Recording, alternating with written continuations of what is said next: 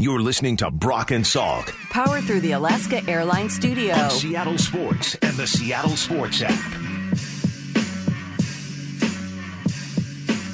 Yeah, it was a nice night last night in Nashville as Matty Beniers was honored. And, well, even Dave Haxall came in third in the Coach of the Year voting as well, which is certainly warranted. One of the cool things, we get to occasionally talk to old friends. I have not seen Rob Simpson in basically forever. I think the last time I saw him was in Montreal late one night, very, very late one night. But he's now here covering the Kraken and does a great job with Seattle Hockey Insider. Rob, how's it going, man?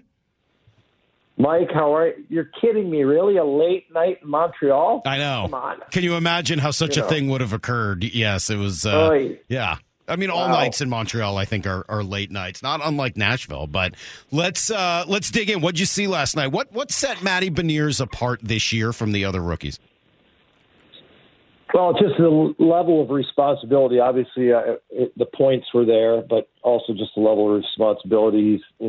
On the top line, he's working on a power play. Got a little touch of the penalty kill there towards the end, but mostly just special teams, a leader, and part of that tenacious forecheck. And as Coach Haxtell says often, he's just a presence, and he's a hard worker, and he's charismatic on and off the ice, and it shows. And then of course, he piled up the points, so he had the best point total.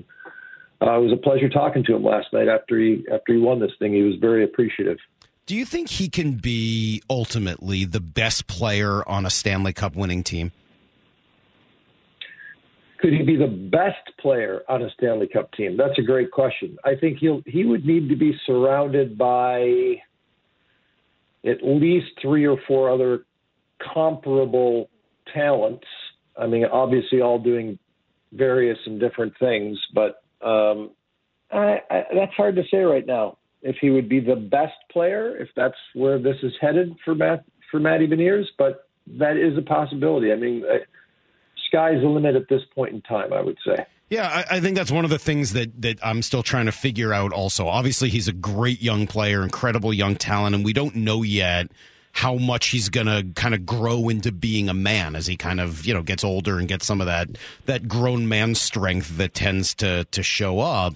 But if you're a Kraken fan and you're trying to figure out, okay, what gets this team over the top, do they need another top tier kind of a player? And if so, is this an off season where you can go out and get one, or is Matty Beniers just going to turn into that guy for you?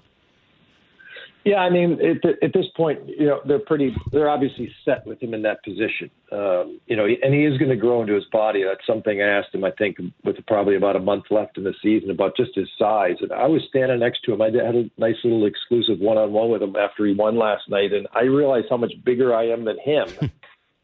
He's kind of slight, and he had mentioned, I don't know the exact weight that he brought up, when there was still time. It might have actually been during the playoffs.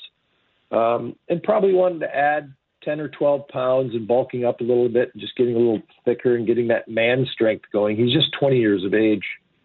But he's going to be your top line guy. They need to slot that. They need to find a long-term solution in that second center position. So you have a lefty in Beniers. The hope was Shane Wright would be the righty. That would be the guy right behind him in that lineup. And there's still some question marks as to Shane Wright's offensive abilities and the capability he's could put together offensively. So that's not a guarantee right now with Shane Wright. And he's a kid that's pretty hard on himself. So that is definitely a work in progress. So there are areas this team needs to improve. They need to add their depth. Up the middle, of course, is the most important place. Along the blue line is obviously very, very important, and they have to make sure they keep their goaltending intact for the foreseeable future and on into the distance. Yeah, Carson Soucy's a question mark on the blue line right now in terms of, is he going to dip his feet in the unrestricted free agent waters? I had spoken or texted with his agent, Jerry Johansson, the other day, and he basically said things are up in the air. So it's like, okay, up in the air.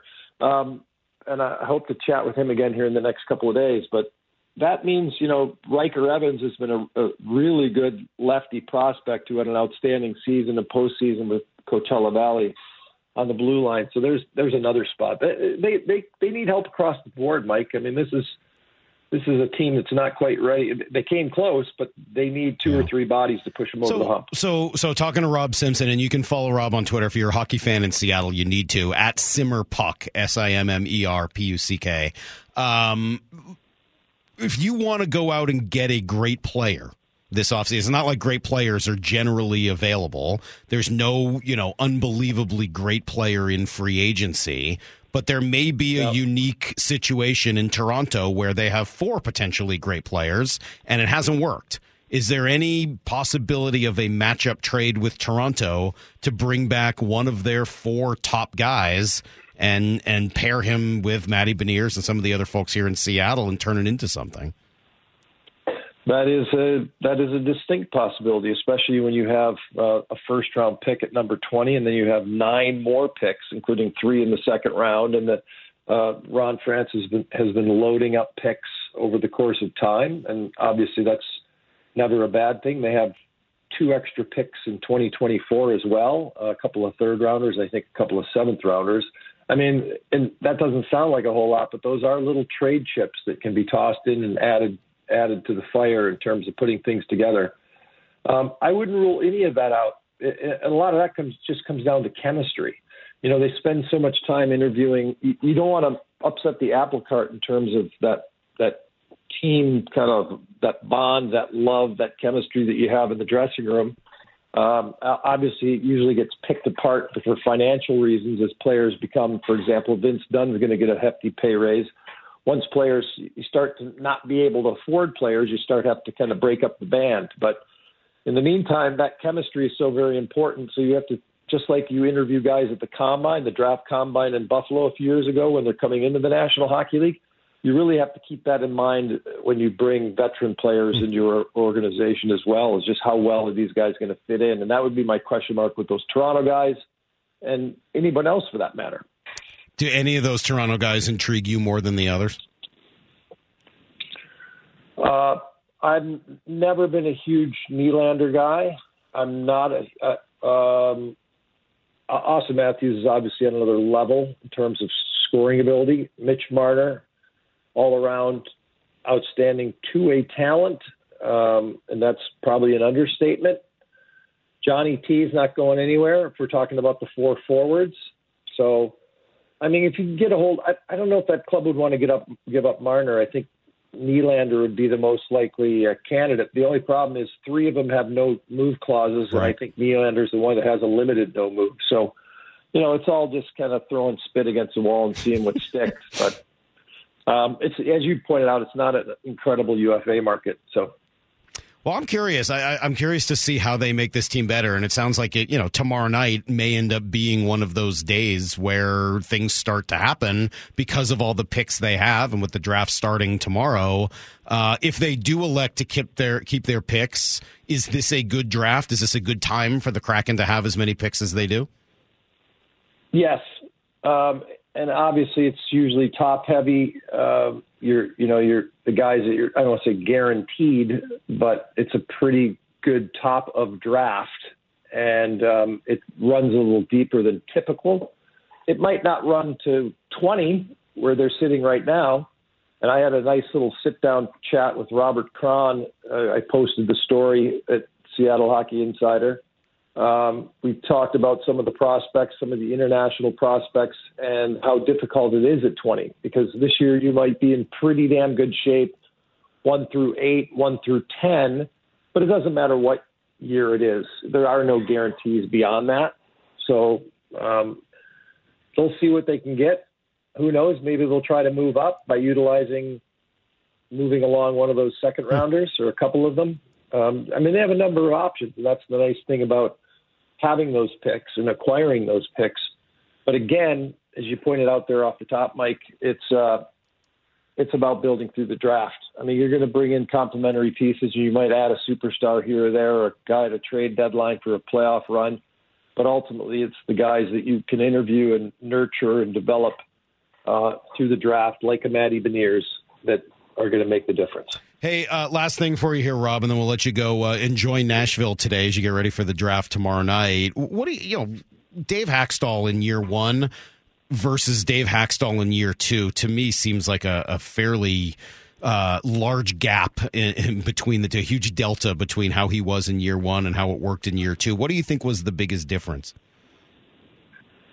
Well, the biggest difference was some of the bodies that Ron Francis provided for him. I mean, and Matty Beniers being one of them. It's funny because I make this mistake a lot, Mike. I'll reel off the guys he brought in. I'm like, oh yeah, you brought in Andre Burakovsky, you brought in Justin Schultz, Oliver Bjorkstrand, Martin Jones filled in nicely in net when we had injury issues with Groovy.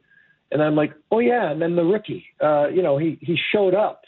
So you basically had 5 new bodies when you include Matty Beniers arriving on the scene.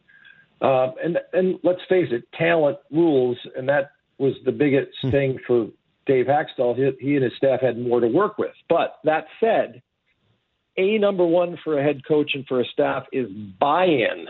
And he even brought this up the other day on his little media availability. He says, we had belief. We had buy-in. You can have all the talent in the world, and I can list teams over the last 2 decades that fit this perfectly, and you might even be able to bring up the Boston team or two along the way from the earlier 2000s. If you do not have buy-in, you are doomed. And this team had a nice balance and some veteran maturity that bought into the system, believed in what the coaching staff was preaching. And when you get that, that's half the battle. And they did a nice job. And part of the cohesion that worked with that chemistry on the team also worked with the coaching staff. So I think they did a really nice job of communicating and building a message. I watched Miracle on Friday night. Is that the best sports movie of all time? Oh, it's close. That is close. I would be right. I'm kind of a Field of Dreams guy too, because I like playing catch with Dad. I used to play catch with my son all the time, and I would always relish that. He's up in university now, so I don't see him as often. But I'd say Field of Dreams, and even from an emotional, hair stands up on your arms thing. Miracle is pretty amazing. Yeah. Plus, I'd put it right up there. The true story element pretty kind of helps. Hey, Rob, it's good to catch up with you, man. Let's make sure we do it again. You can read Rob at Seattle Hockey Insider or just follow him at Simmerpuck on Twitter. Thanks, man. Much appreciated. Enjoy Nashville.